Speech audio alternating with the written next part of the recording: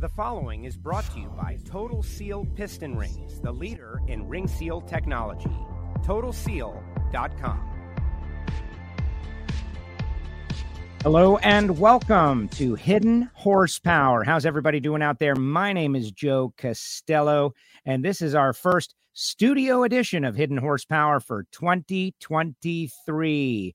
And I am not here alone. Oh no, Lake Speed Jr. joins us now. Lake, welcome back. Hidden Horsepower. We did the Engine Performance Expo. We had the holidays, and now we're ready to ramp up as the racing season ramps up. Everybody's getting ready. They're putting their new engines in their cars, and we're learning a whole lot. And we've got a nice episode for everybody here today.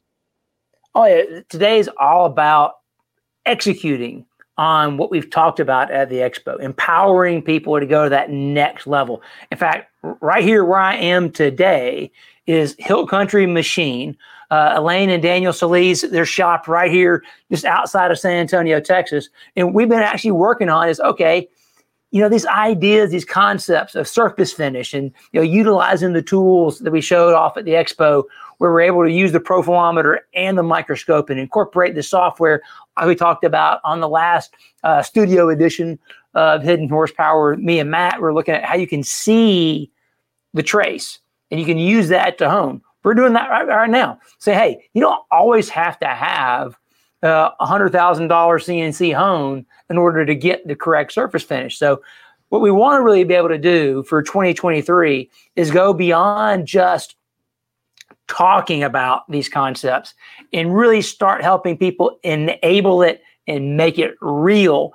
Because, going back to the expo, man, we're still blown away.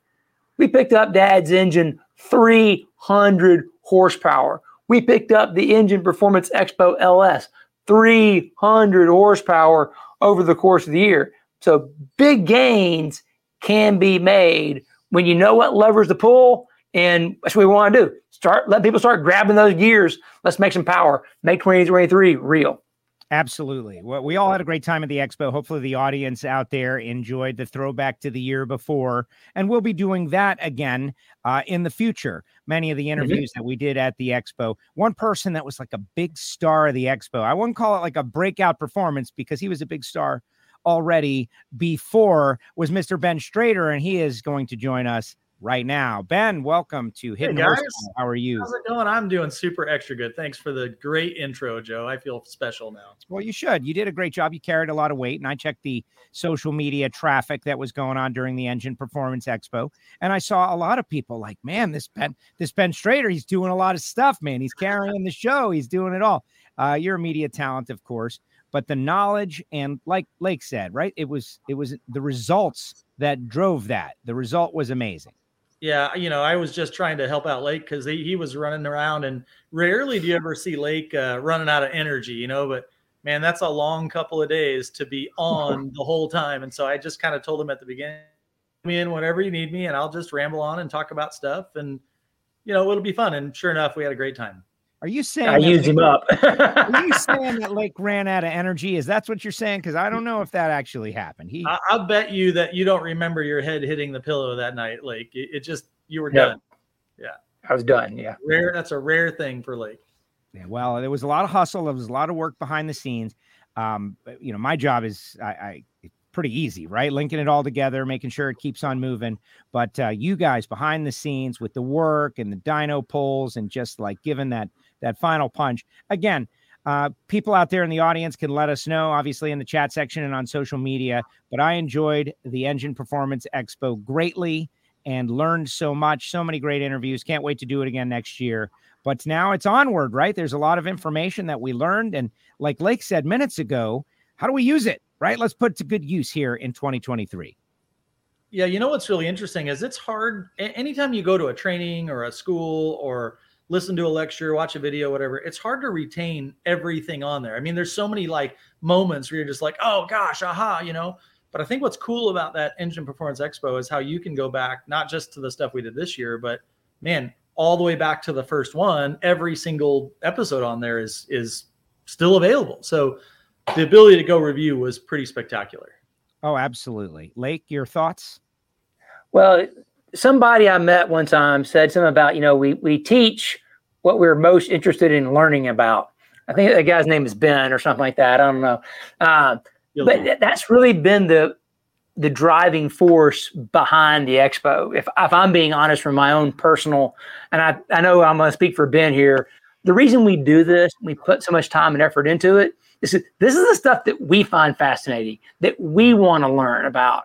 So we go full hog, go crazy on trying to do these crazy projects and travel across the country and do these kind of things because we're excited about learning it.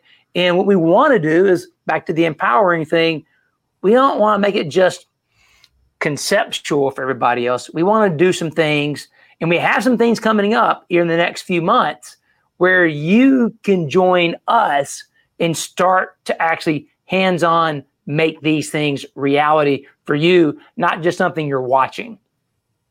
Well, don't hold back. Let's get right into that, right? And that has been a question that has been asked by many of our podcast audience. And I get out to the racetrack. I was out at the racetrack this past weekend, honestly, dating the show a little bit. It's fine. First NHRA action of 2023, Orlando Speed World divisional race.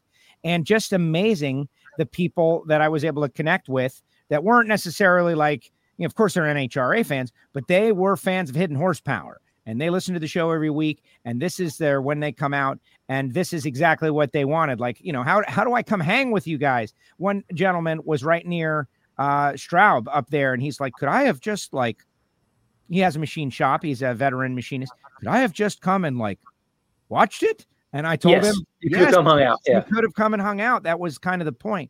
And so to get your hands a little dirty and start doing this stuff, what do we got planned? Well, the first one is in Lake Havasu City, Arizona, where Ben is, the competition engine development class. So I'll let Ben explain what it is, but I can tell you this, because I've been to it before, and it helped me a ton. It's not a blueprinting class. No. So this is not something you need to make the trip to Havasu for if you want to learn how to blueprint an engine. This is really about how you can unlock that hidden horsepower, the right way to think, and what kind of tools are involved. So Ben, why don't you explain what the thought process is and what's going to happen in Lake Havasu on this deal? Sure, I'd love to. Part of the reason that we started doing this class, Lake, is that I was asking the question: if you're a young person in this industry, or for that matter, a grown up, and you really want to get to the next level, how do you learn the right things to do? How do these guys that have made all the successful engines, how do they know how to choose the right cylinder head? How do they know how to choose the right camshaft? And, so many times you get answers like, well, you just kind of got to have some experience. You just kind of got to know that. And I was never satisfied with that. And so frankly, I have built here, this facility is the kind of place that I wish there would have been when I was coming up and learning all that stuff. Yeah. So effectively, just a grown up, Disneyland for adults kind of thing of car guys. But ultimately, the class was about how do I cut through all the white noise and use real science and real math and a real thought process to be able to unlock and achieve bigger power numbers, reliability, all these kinds of things, efficiency of the engine that most people just say, well, you just sort of have to know. Well, there's got to be a way to get from A to B and B to C. So that class, competition engine development, you're right. I think the way you described it is perfect. This is not blueprinting. This is not how to build an engine. If you're not sure which end of the torque wrench to be using, this might be a little too advanced for a first class to take. And I'm not trying to be, a jerk about it, but right. We're going to take a scientific and a mathematical approach to understanding engine efficiency. We look at mechanical efficiency, friction and drag. We look at volumetric efficiency, airflow. We'll look at thermal efficiency, capturing all that heat that we're making. And then we'll use real world data to sort through the how. A lot of what we do in the Engine Performance Expo is the what and sometimes the why, but we just don't have enough time to really dive into the how. And so this class is a 3-day, adventure through what do I look at? How do I evaluate whether or not it's right? If I was going to start with a clean sheet and I had a goal of power to make, how do I use my calculator to get from 0 to 80%? You know what I mean? And we know it's not perfect. If we could design engines with calculators, we wouldn't need race cars or dynos or whatever. but we still have to have a way to get there and get the package together the right way the first time. And that's really what that class is. And, you've been there. We talk about all kinds of stuff, the mechanical side, the airflow side. We got the Spintron data to look at. So that's one of the picture right there, Joe, is that new 7.3 liter Ford Godzilla engine that we've been running on the Spintron, so we can evaluate the valve train. Wow. All these things are stuff that we look at in this class. You'll see firsthand Spintron data, dyno data, in-cylinder combustion analysis data. We're going to learn math formulas. We're going to learn all kinds of tools that you get to take home with you. And, there's the brand new CWT balancing machine. So we're going to, again, looking at putting numbers on things that we can manage and control. And I think that's important. So often it's just, you just sort of have to know. Well, that's not really fair for the young guy that says, where do I start? I don't know because I don't have any experience, but I can't get any experience because I don't know. There has to be a path forward, and that's what we tried to create in this class.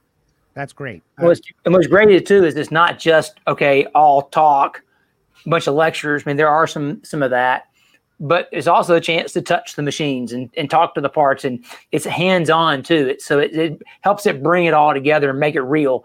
That you're not just watching a video. You're really in the shop and you're able to look at the parts. And I mean, like little things like your Keyence microscope there is amazing to be able to look at what a part looks like under 200x magnification and start to put it all together. Because to me, that's what I think this class is so good about, is it's taking all these different parts of the puzzle and it's where they all starts to kind of come together. And you can leave out of there knowing what to do, because now it's not just these little pieces of information that have been scattered all around. It's all come together and you can take action and go forward from there. Yeah. Even like you mentioned the microscope, even be able to do post-mortem analysis. Okay. So we screwed up and we have a failure. How do I know where to go work on something to make sure that doesn't happen again? Instead of just going, I don't know, maybe it was just bad parts, or I don't know, maybe parts just fail sometimes. We need to have an answer so that we can prevent that catastrophic type stuff from happening more than once. And so we'll have real world examples that you'll get to look at under the microscope. We can point out things that you can look for before you assemble your engine, right? So again, like you said, not everyone's got to have $100,000 hone to get results. Well, you don't have to have a $10 or $15 or $20,000 microscope, but there are things you could be looking at that would save you a whole lot of trouble in the long run. And that's the kind of stuff we'll get to do hands-on. You'll get to hold the part and put it on the microscope and look at it. So where's all this going down, right? Like I like to put myself in the position of, and you said it, Ben, and not that the older gentlemen out there don't want to learn, certainly not, but they also already have a great amount of knowledge. But we're trying to replenish the engine builder, the blood of the engine building craft, and to get those guys interested. There's now no excuse for not doing it because the information is there, and we've already announced that there's a whole bunch of people that want to help, and they're all on board. Like, we want to help you. We want to help you. So you're doing these classes. Where are they? When are they? And for people that are interested, how do they get involved? So the where is right here at our facility here in Lake Havasu City, Arizona, which is about 2 hours or so from Las Vegas, Nevada. And it's difficult to teach this particular class at other places, Joe, because, man, the amount of equipment and resources that you need in a facility to do all of these different jobs is tough to replicate. So again, I just sort of built the kind of shop that I would want to go hang out in all the time. And Lake will tell you, he comes over here and hangs out all the time too. And at the end of the day, the when we do the class several times a year, the next one's March 1st through the 3rd. It's about half sold out already. Actually, I think there's only 3 seats or so left. We capped the size at 6 so that we can do a lot of time hands-on. But it's like you said, Joe, it's the series of steps, the dependent events. How do I learn how to get from step 1 to step 2, step 3? Well, if I have 30 years of learning the hard way, that's one thing. But if you're getting started and you don't have those 30 years, where do you even begin? And that's kind of what we wanted to build here. So, come out, hang out, put your hands on stuff, play with it, learn that way. And if you've never been to a NASCAR or NHRA Pro Stock engine shop, just go to the class. You've essentially done the same thing. Because that's one reason why I love going out there is it's all the tools. short of the ABL dyno, which most pro stock teams don't even have those. It's everything. There's not many places you can go, and there's in-cylinder combustion analysis happening there, having the Spintron, having the Keyence microscopes, and all the other. Like I said, it is Disneyland for people who love engines. So that's Disney World plus Epcot and all the other stuff. You get the 3-day pass. Yeah. That's really interesting that you say that, like, because that's a good point. It's not like we're just auto shop class in high school where we have all these old sort of relic parts so the kids can play with. I like to think that we're building engines at pretty much the highest level of motorsports here. We don't have a ton of customers, and that's by design, but the customers that we do have race at a very high level, and they're very competitive. The engines that we're building here run at the front of the pack in all the classes they run in. And so I like to think that if you knew you could, let's say you knew what was inside a NHRA Pro Stock shop.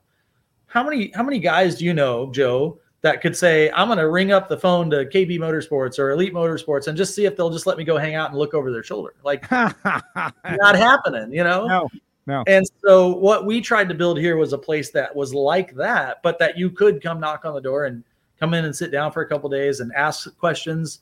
I almost said ask dumb questions, but there really aren't dumb questions. I just mean sometimes as guys, we're afraid to go, hey, I don't understand. Can you tell me? And have somebody stop what they're doing and explain it to you. You're not going to find that in one of those types of shops. So we had to build it ourselves so that, we could find those answers and then share them with people. Well, that's a human thing, though, the not wanting to slow down the process by asking a question. Lake knows it from the NHRA Trackside Tech Talks that we did, that they would go through this long, not long, but a presentation, and we'd say, does anyone have any questions? And no one would have any questions. And then one guy would have a question, and then the next guy, and then the next guy. And then next thing you know, they were there 30 minutes after it's over answering all these questions. It's just nobody wants to be that first person. That's the whole point of this exercise, is to go through it and delve into the questions. Yeah. Well, the great thing I mentioned about it, Joe, sorry, Ben, is that unlike doing a trackside tech talk where we can do a presentation and then eventually people do open up and they start having their questions, but we have to talk about those things. We have to talk, maybe show a picture or do this and try to explain to somebody what it would be like to have the profilometer and measure a cylinder and then hone out a couple of thousandths and then do this and do that. At the class, you can hands-on go do it. You can literally go grab the profilometer, go over to the cylinder bore, and you can check it yourself. So that's what I'm saying. It's that next level of going beyond just head knowledge and then actually getting your hands on it. That's what makes these classes so cool. So, the picture is worth 1,000 words, right, Joe? Bring up the picture you have of the Spintron data with the yellow line at the top that looks like like the gear. Nope. The other one with the yellow line at the top, the black background. There you go. So that Spintron data that we produced here only about within the last month or so. Like the ability to go and actually make the gear changes on the Spintron, it's unheard of. Almost no one can do that. Some of the Cup teams can, but I mean, you don't see Spintron data with gear changes like this. And so in the class, it's not like you're looking at old relic, this is how they did it in the 60s type data. We're learning as fast as we can get it in the classroom. And so what happens is whatever you learn, we probably just learned within the last year or so too as well, exactly. Because it's cutting edge technology. That is amazing. Absolutely. That is amazing. And yeah, guys, just call up pictures and I'll do my best to get them on the screen as fast as is possible. And Ben, I know you sent a couple of videos as well. And Lake, you sent a video. We got a dyno pull as well. So we'll keep people going. But I find it to be interesting. And the interest is out there, right? Like why? One thing that I think is common about, we'll call them younger folks, but really it's the modern generation or anyone that's operating, is they're looking to be as efficient from where they are to where they want to be. I won't call it a shortcut, but as efficient from where they are to where they want to be. And trial and error doesn't sound like a good, efficient way to do it. Well, in video games, right, you're looking for the hack, right? How can I do my life hack? How can I get to that next level without having to go through the trial and error part? Well, this is it. This is the hack, right? You want the hack for building horsepower. This is it. When the thing is, so if you want to know about the dates and how to sign up and do all that, I don't know if Ben mentioned it, but it's EFI101.com is the website. Isn't that right, Ben? That is correct. Yep. And then there's a tab for schedule and locations. You can come find us on there and get registered. So, like I said, the easiest thing to do is fly into Vegas. There's lots of flights in and out every single day. So fly into Vegas, rent a car, come hang out for a couple of days. Usually the weather's terrific. The food's good here. And we just spend a ton of time hanging out in a really cool shop looking at really cool data. Yeah, tough sell right there, right? Flying to Vegas. Yeah, flying. Oh, and by the way, you're flying into and out of Vegas. No, it makes perfect sense. Did you say it was EFI? And yeah, you can spend the weekend there if you wanted to, right? If the class starts Wednesday, Thursday, Friday. No one says you have to go home on Saturday. That's right. Yeah, that's right. Yeah, that's right, honey. It's over on Monday. Yeah, I'll be back. Did you say EFI101.com? That is the correct website, EFI101.com. Excellent. And we'll put it up on the screen, EFI101.com. And that's just the competition engine development class. That's right. As we announced at the expo, we're also going to be doing 2 hands-on honing classes, just 1-day class strictly on honing. So Ben, why don't you talk about those? Yeah. So the idea behind the honing class was to be a little bit more focused. Behind me, I've got the Rottler CNC hone there, 6-stone diamond head. And we're going to bring Ed Keebler, I believe, we're going to bring over. And then, of course, us, me and Lake will be there. And we're going to spend probably the first half or third of the day in the classroom, talking on the chalkboard, looking at slides, looking at data. But like so many things, you can read about it, you can watch a video about it, you can talk about it. But man, once you finally get your hands on it and do it, you just learn better. So I always like to think about, if I wanted to ride a bike, I could watch all the videos on the internet about how to ride a bike. But I'll tell you what, till you sat on there and moved the pedals, you haven't really ridden a bike. And it doesn't take you very long to get it once you do hands-on. So what we're going to do is set up a block in here with I think we're going to have a couple of different sleeves in it.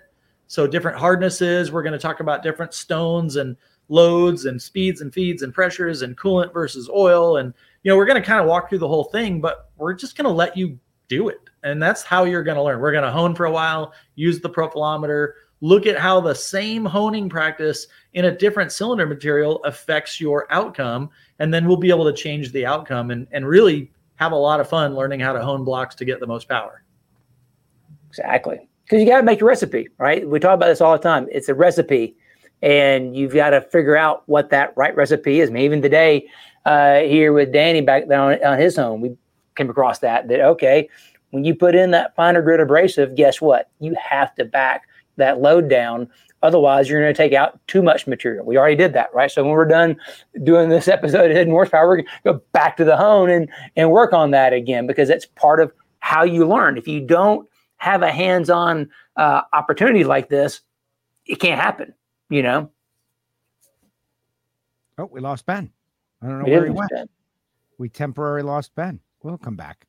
He probably got a text message, right? Like that's the way it goes. There he is. He's back. He's now Sorry about that, guys. I had a delivery guy show up on me, and I didn't want him to be in our episode. Aha, that works just fine as well. Honestly, I'm surprised that doesn't happen more. Hey, I wanted to shout out the guy that came up and said hi, named Dan Kanzler Automotive Racing Engines. Came up, said he loves the episodes, loves Hidden Horsepower, wants to come out, and he's going to try to hit the next Engine Performance Expo. So shout out to him.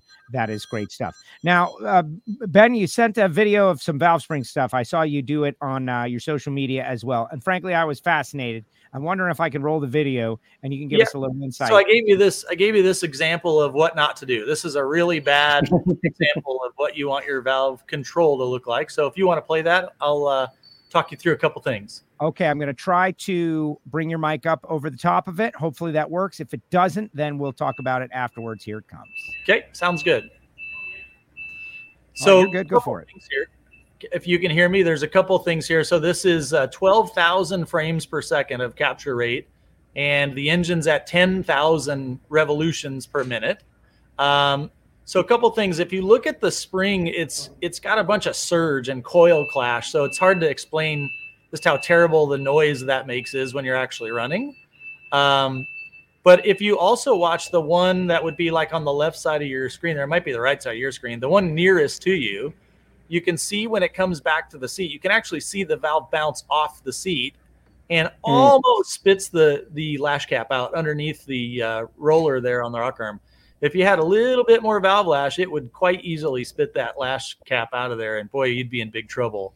So this is what we don't want them to do. Now, the spring's moving around like that a lot, quite often, but when they start getting really violent like that, and it's actually pulling the lock and the retainer slightly off, we are moments away from catastrophe. This one did not end in catastrophe, thankfully. But the reason that we started doing it this way, Joe, was that in the olden days, like a year ago, we were really, really fancy with our laser, where we can put the laser in and watch the valve motion. And so from the piston's point of view, we can see what the valve is doing. And there's often times where you go, man, this thing's fantastic. It's amazing. It works great. And then we would film the spring, and you realize that the valve motion was okay, but holy cow, the spring was wildly out of control. Other times, the spring is perfectly happy dynamically, but it just doesn't have enough load. So you see the valve motion gets out of control. So really, we learned that we had to have both. We have to have a visual and a sort of data-driven approach to getting the valve train correct. And so there's a lot that you can actually see here. In some of the frames, you can actually look at the upper left corner of that rocker arm and see the shaft is trying to pull out of the stand. So, sorry. No, hang on, guys. No, that's fine. That's fine. We'll pull Ben out. I could watch this all day. Like, honestly, like this kind of slow motion shots. I could watch this all day because I don't even know where to look. Like, I'm looking at everything and I'm seeing all this different stuff. Obviously, we're all fascinated by the internal combustion engine and the timing of it all. But this at 12,000 frames per second to be able to see what's going on, and this thing's all over the place. This example. Well, that's like Ben said. The power of his system is that not only are you using the laser to measure the valve motion from the piston's perspective, now you have the camera to come back and look at it from the valve spring's perspective and see what's going on.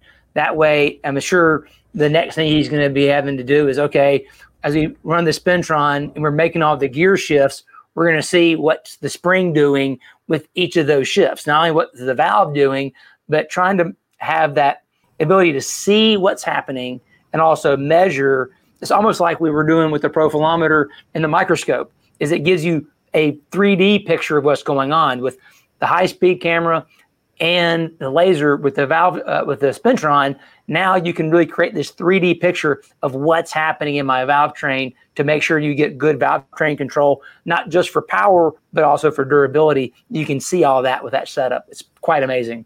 So, and then Joe, go back to the picture with the black background and the yellow trace at the top.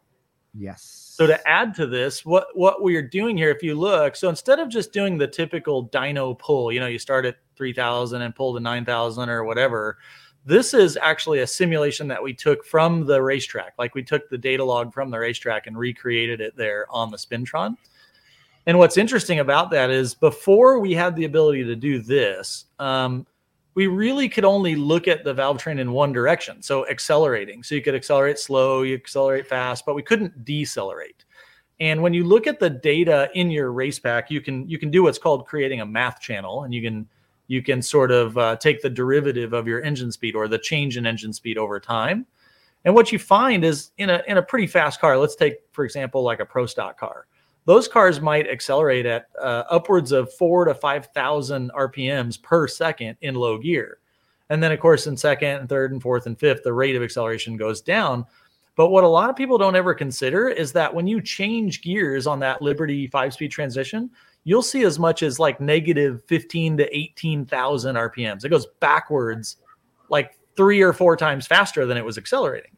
And so a while back, somewhere around the end of 2019, we started to clue into what was happening there, and the valve train getting upset at the bottom of that gear change and going, if we could design valve trains that behaved better in that negative transient, the car might accelerate better. And so we've made huge gains in the vehicle performance that you couldn't necessarily even see on the dyno, because the dyno just goes burp straight up. But you would go, well, it's not really that much different on the dyno. You put it in the car, and the car was way faster. And so the reason that it was difficult to do that kind of testing before, like on the Spintron, was that the Spintron's a big electric motor. And so you put current into it and the motor spins, and that spins your engine so you can measure everything. If you try to slow down quickly, though, you take the power away and you slow that electric motor down, what happens is you get a 75 horsepower DC generator, because it's a 75 horsepower AC motor. And then when it starts slowing down, it starts generating, voltage. So if you're not careful, if you slow down too quickly, that voltage coming out of the motor will try to shut your drive down and basically like turn off your Spintron. So you can't decelerate very quickly. Well, what I did was I went and bought what's called a DC chopper or a braking module. And what this thing does is it senses when you slow the electric motor down and it starts generating lots of voltage, it senses that and will nearly instantaneously switch that DC voltage away from the drive and into this giant bank of resistors that I have bolted to the wall now. And so now I have effectively a giant resistor braking module, so we can make the thing literally do gear changes. Like we can't go quite as fast as the car because we don't have that mechanical leverage, but you can make extremely hard and fast negative gear changes now. And sure enough, the data was showing why we were seeing those improvements on the track. And so I probably don't have enough time today to like really nitpick and go through all that data why, but we will get some time to do that in the class. But what we found was, we sort of, over the last, 20, 30 years, we've learned how to put a camshaft in the engine that gives us the best power on the dyno.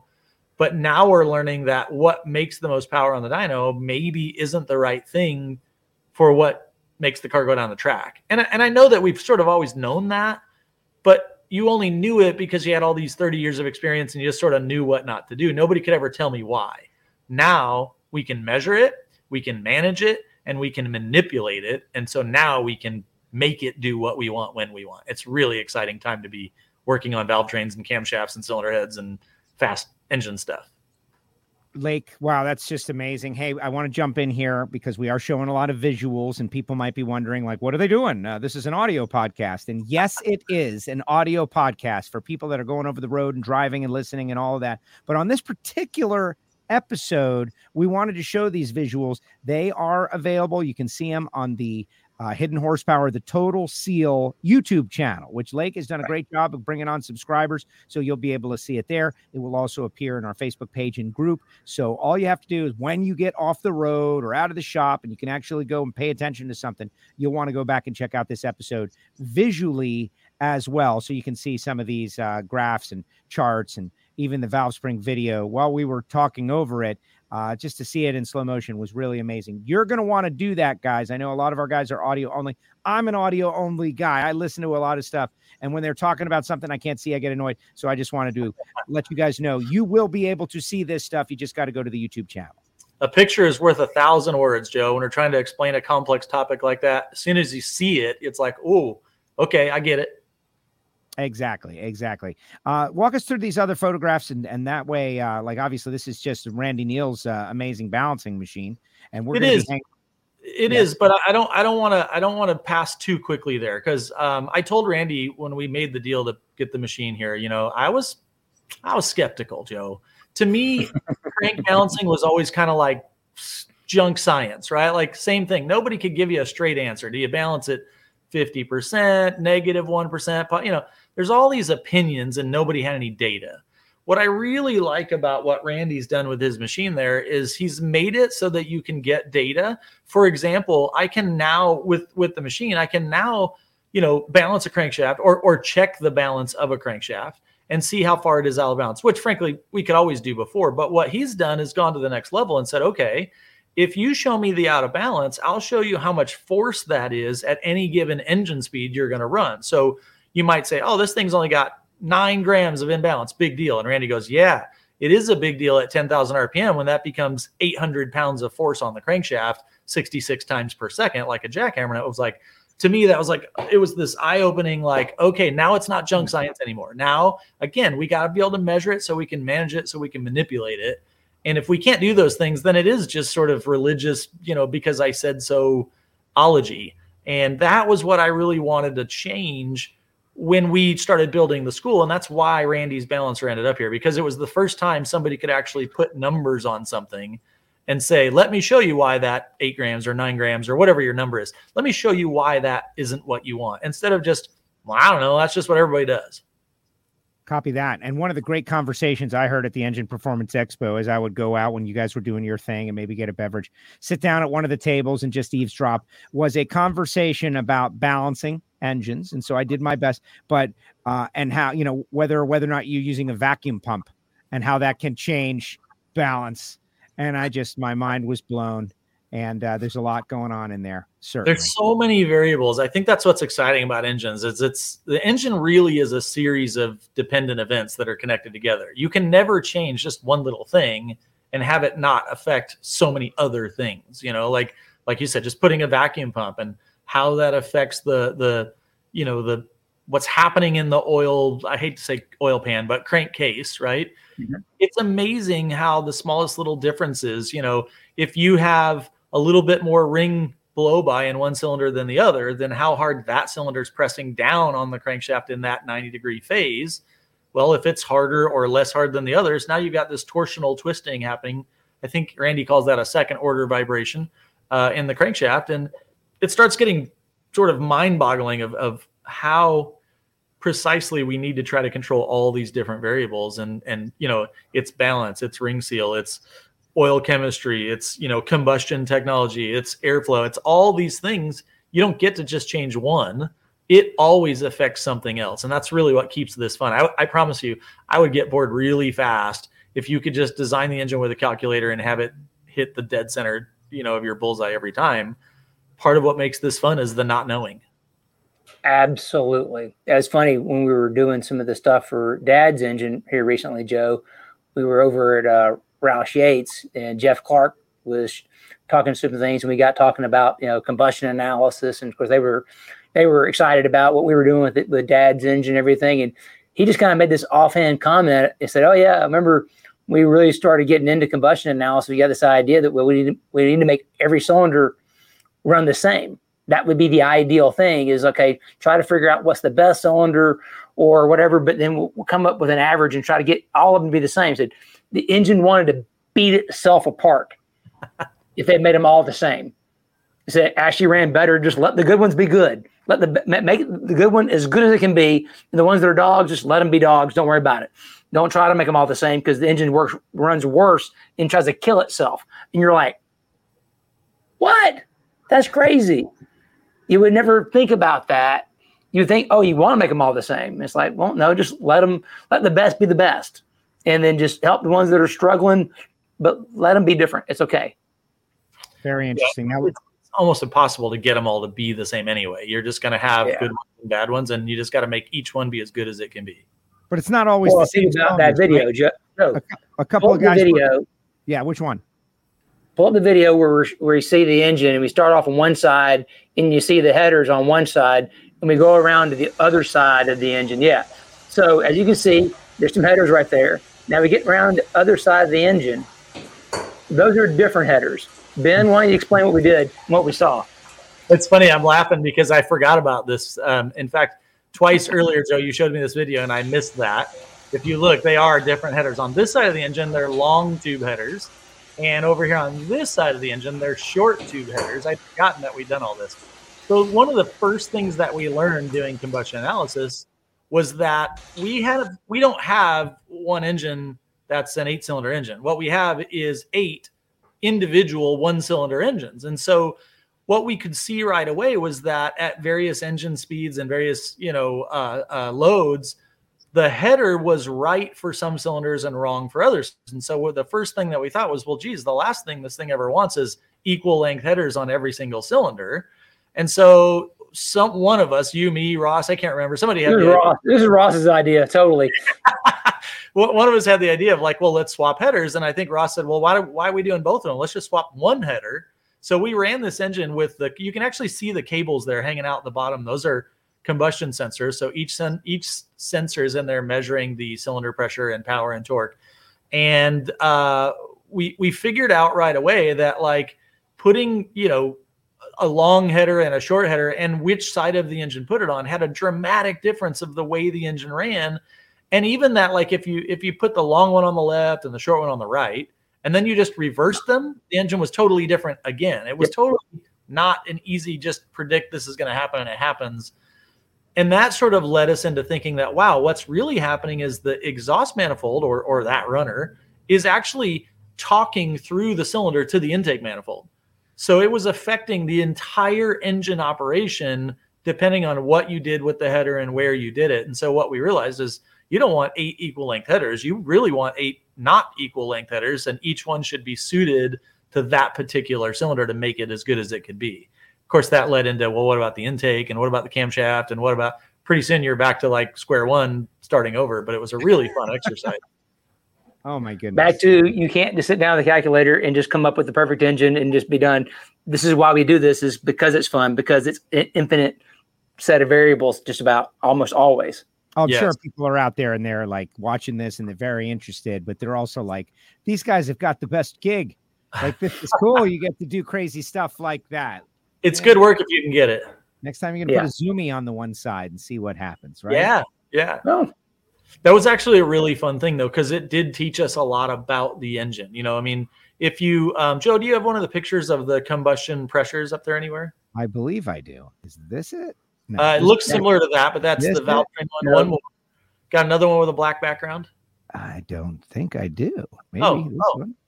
No, okay. No. I thought I've got 5 photographs. I'm sorry. Maybe it was the video that Lake sent. Video is a video, yeah. Okay, that I've got. Here it comes. Video that Lake sent.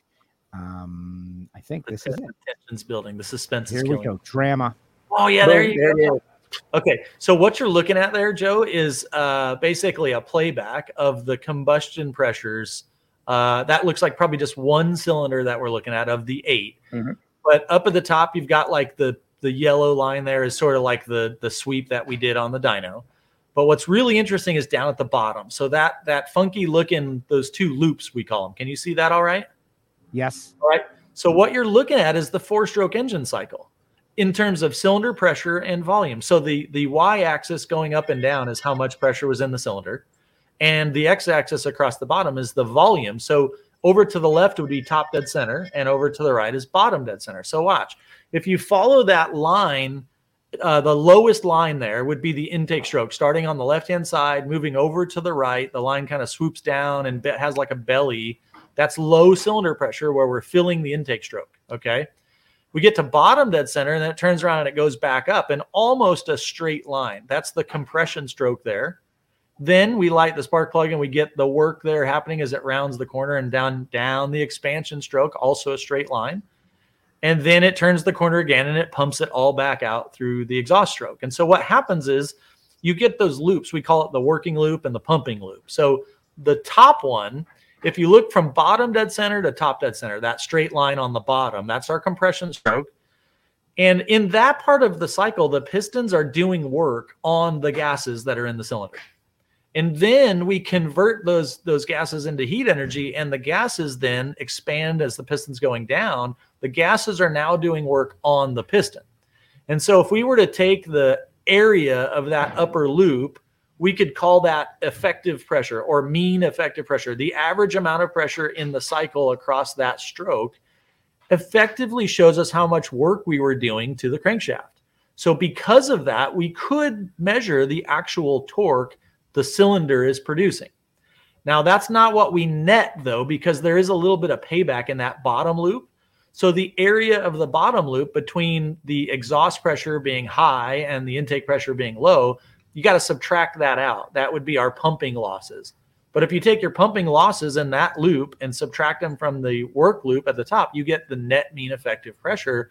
And that's how we can effectively measure each individual cylinder's power and torque. Now, here's what's cool about that is that's the power and torque for that single cylinder. But if we look at all 8 cylinders and add them all together, we get power and torque for the whole engine, except that it doesn't match the dyno. It doesn't match the dyno because there's taxes, there's friction that we have to pay from the cylinders out to the flywheel. Yeah. Now we have a way to measure the friction of the engine in real time. So things like how much oil you put in the engine, how much ring tension you have, how much, you know what I mean, valve spring pressures you're using. We have a way to measure, manage, and manipulate those losses in the engine. Look at Lake. He's excited, Joe. Yeah, he got excited. Right. This is why I love this. This is why I hang out with Ben, right? Is one, you learn something new every time. You hang out with Ben, you'll learn something new every time.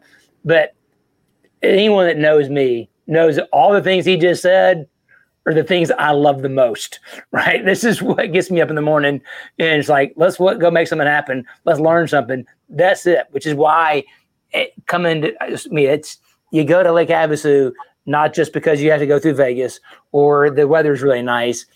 We get to do this kind of thing, and you can break out all those variables, and you can see all this stuff. Like you said, measure, manage, manipulate. That's how you make power. That's how you win races. That's what makes this so much fun. That's right. That's 100% right. Well, that was pretty interesting. Just that it was multiple loops. It was kind of the journey of the situation, right? Watching it, it affect the gases, and then the gases affect the piston. So what's really cool is then you look at, okay, so how could now I've measured it. So how do I manage it? How do I manipulate it? Well, you do that by changing those headers, for example. And that doesn't necessarily change, my spark timing or anything like that. But what it does change is the pumping loss or penalty that I would pay during that part of the stroke. So if I can use the header to reduce my pumping loss, I effectively gain power because I had to pay less in taxes. And so the measurement part was getting the sensors and the data acquisition and drilling the holes in the cylinder head and doing all that. The management and manipulation part comes from looking at understanding, disseminating, and applying the data, right? And so without that data, all we're doing is guessing. I don't care who you are, what you do, all you're really doing is guessing without the data. And so, like you mentioned something earlier, and I was going to say something, but I got off track. But we talk a lot about how it can be frustrating for people in this industry to look at stuff like that and go, well, yeah, sure, you guys have $75,000 worth of sensors you can do, but how's a regular guy supposed to be able to do that? Well, the answer is come here and learn with us. Like, I love that you said every time you come here, you learn, because I do too. So the reality is, if you come here, whether in a class or whether you're Lake and you come hang out, you're going to learn at the speed of Ben, because every single day I show up here, I'm learning something. And so every single day I'm turning right around and sharing that with our Delta Lambda group, with our social media, with our classes, with our, competition engine development. Like, I didn't build this place on a foundation of secrets. I literally built this place so that I could share the things that get me excited. Like you said, you wake up every morning, it makes you want to go into work. Man, I'm the same way, except I also toss and turn all night thinking about it. Can't wait to get here the next day and go find out more stuff. It's hard not to be affected by that. What's the right word? Like the culture as you get here, right? Like it's like infectious. You can't come here and not want to go explore and try something and find something new. And what about this? And how about that? And the cool thing is we have a lot of data. So when you ask a question, you don't get a, look at the floor and shuffle your feet. Oh, shucks, I don't know. I guess you just sort of have to know. You go, hey, let me pull up some data and show you. Or, you know what? I'm not really sure, but let's set up a test and get data to find out. Exactly. Well, and that's EFI University, right? It's like a university is supposed to be a place of higher learning. And in theory, certainly originally, when you went to that place, you're supposed to have that kind of atmosphere where people are focused on exactly that, learning about stuff that they're interested in and that they want to learn, and they can take it away and take it back home and use it in their lives. Well, and our job is to make it interesting enough that you want to learn. I distinctly remember 10th grade geometry class, rolling my eyes going, when am I ever going to use this? This is the dumbest stuff ever. Joke was on me, right? Like I use it every day now. But beyond that, if somebody had told me in 10th grade all the cool things you can do with geometry to make engines faster, I would have paid attention. And so now what I do at my school is I try to find really cool ways to help people learn really complicated things, but make them simple and small bite-sized morsels that you can actually understand and use, because you want to go home and be better. You want to go home and apply it and have fun with it, enjoy it. We're not trying to like show you all our cool stuff and go, well, you're never going to be as cool as we are. That's not the point. No. The point is, hey, we made the investment to build this facility so that you can benefit from it. That's why you should come here. Great stuff. And the truth of that is the Delta Lambda group. When we got together at PRI, just walking around the room with all the Delta Lambdas in there and seeing that they are empowering each other. They're doing it. They're not just talking about it. They're doing it. It's what education should be, what a good university should be, is that it inspires you, it educates you, but then you go and do it. That's the whole point of, the fraternity. Kind of bringing it together. Right? The whole idea of hidden horsepower is about teaching people, right?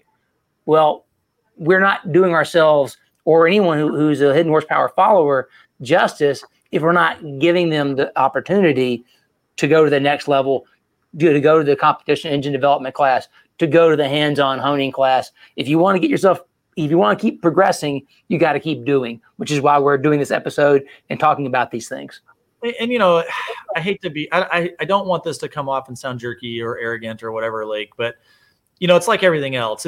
There's always going to be a million reasons why you can't make the class, right? Like it costs X amount of dollars. I got to travel. I got to miss work. Believe me, there's never going to be a shortage of excuses or reasons not to push yourself and move forward.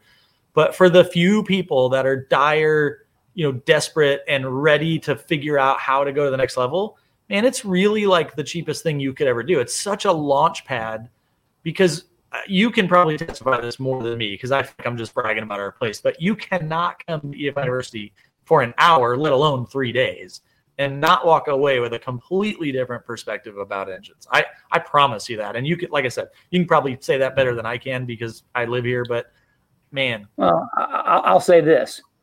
You've only invited me to come see your place once. And that was, I don't know how many years ago. Feels like it's probably 10 years ago. You invited me to come see it once. I've just kept on coming back and inviting myself back for 10 years. And I have not gone a year. There's me, even during the lockdown, right? I showed up in 2 places during the lockdown year. I went to Shavers and I went to Ben's. Yeah. Travel restrictions be damned. I was going anyway, buddy. And so I keep coming back. And there's a reason I keep coming back. Yeah, that's high praise. I appreciate that. I never forget the first time you came here. I didn't really know you. We'd met, I think, maybe at, SEMA or PRI or something like one of the trade shows. And, then you reached out and said, hey, I'm going to be in town. I want to come visit, and at that time it was like, man, that's Lake Speed Junior, like everybody sweep the floors and look busy, and then I just remember like the first time you showed up, you like walked in the door and you set your briefcase down and you just kind of went, this place is legit. And I was like, that was a pretty high compliment. I knew then, like, okay, we're going the right way. Keep doing what we're doing, But yeah, you're right. I've only ever invited you once, but it's your second home, really. So no invitation needed. All right, so I got to see this place. Is really the answer to the deal. Pretty much at some point. Absolutely. Now there's one more video, Lake. It's the thing that probably people will enjoy the most. Play it. You guys making a poll? Oh yeah. Here, you guys, if you want to walk us through, we just want to enjoy it. This is the Engine Performance Expo LS.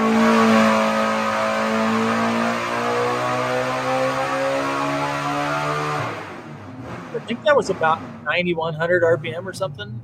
Yeah, I was about to say that's 20 pounds of boost at 9,000 something RPM, just 1,200 something horsepower. Yeah, pretty cool. I think by the time it was over, we were turning that thing 9,150, 9,200, something like that, about 22 and a half pounds of boost. I think we made 1327 ultimately with that thing.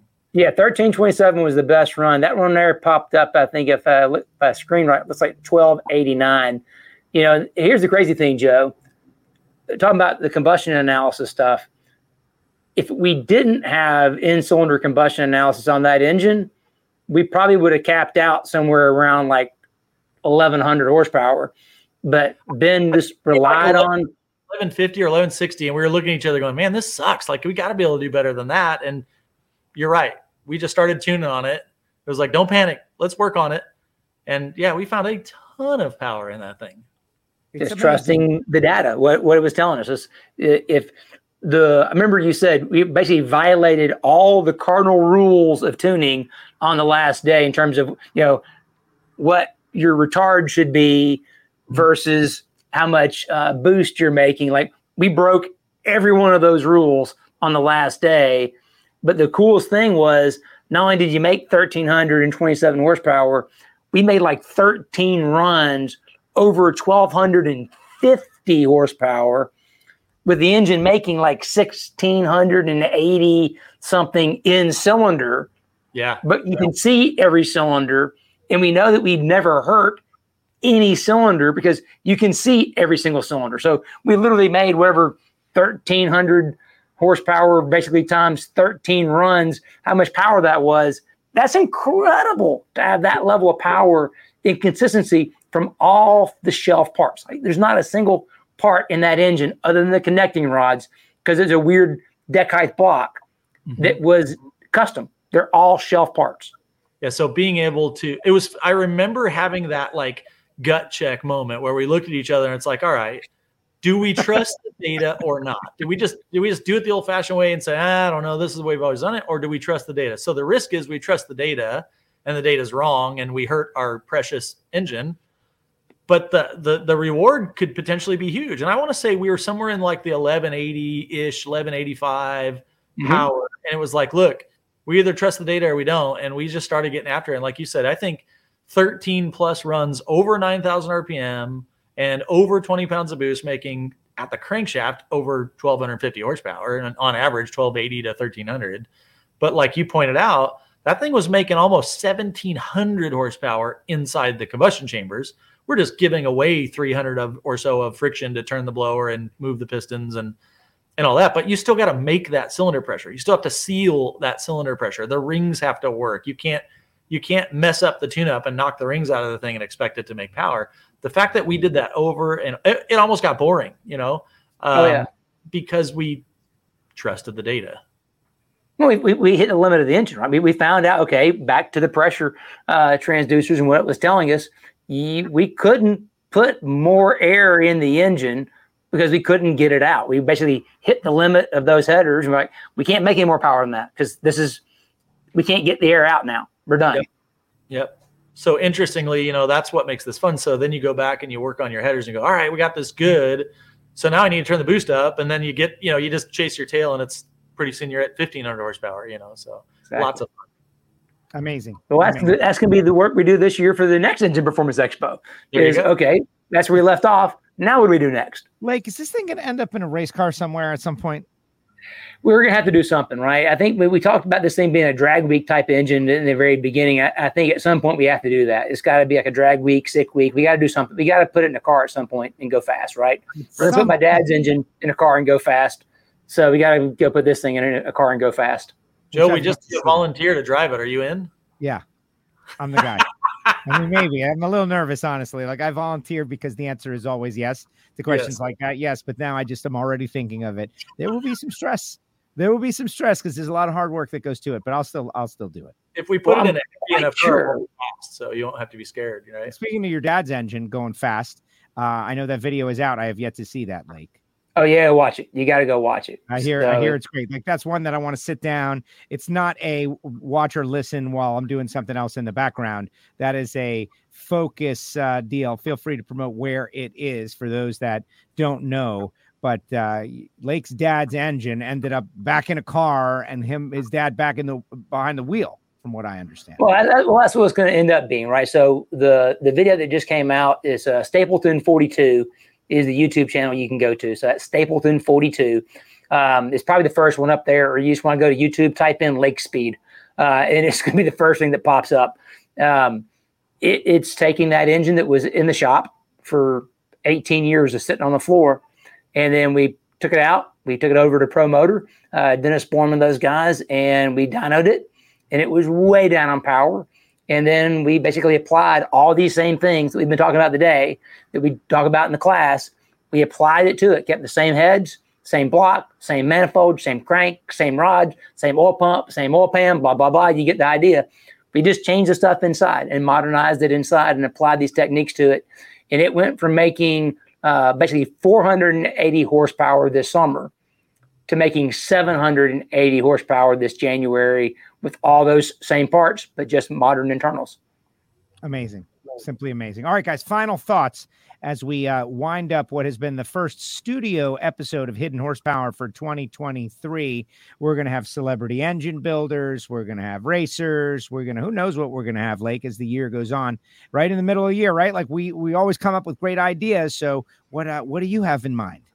Well, we have all the episodes we filmed at PRI. So we're going to have a whole run here coming up. An update from Mike Copeland, Pat Musey, and Tron Brown. I mean, we've got some really great. I mean, I listened to the Gary Williams episode as I was working on it the other night, Joe. Gary Williams' stories were amazing. So we've got some really great episodes from the PRI show that have been recorded. Those will stop dropping really soon. So basically right after this, we're going to get a little bit of PRI, and then we've got all kinds of new stuff. I know Keith Jones has been cooking up some ideas with some folks. So it's going to be another great year for more Hidden Horsepower. And I want to do some more Q&A episodes this year. The Q&A ones that we did were at the very start of the Hidden Horsepower run. I think people didn't fully understand exactly how wide open this thing can be for Q&A. And so with the social media and all the accounts up there, I think we can solicit some questions from the audience as well and just kind of put them towards you guys as well. Final thoughts, Ben, you got anything else you want to throw out there before we wrap this thing up? Is there anything that we failed to cover, Lake, that you had a plan to cover on this episode, guys? I think we covered all the cool stuff. We wanted to brag about our shop. We wanted to talk about the classes we can help people with. And obviously 2023 for us is going to be great working on this engine. We have a whole bag of tricks lined up for how we're going to make more power. So being able to get to work with my buddy Lake all year on that and then show it off next year is going to be awesome. And who knows what else we're going to learn as we go. But I promise you, we're going to be learning. That is awesome. Lake? Absolutely. So come join us. If you want to come hang out and join us on the effort, please do so. Yep. And the good news is that everybody can go back and watch this over and over again. But one more time for the classes, they start in March 1st through 3rd, 2023 out there. That is the first one. There are limited seats remaining. You can go to EFI101.com. But there are multiple classes and multiple courses, right? So give those dates once again for each. So March 1st through the 3rd is the next competition engine development class. Then we'll have the following week from that, we're actually going to do our EFI tuning course as well, called ACP. And there's some seats left available. I think there's 1 or 2 seats left in that one. Then come April 22nd, we're going to do the Rottler Total Seal EFI University Straub Technologies honing course. So that'll be here.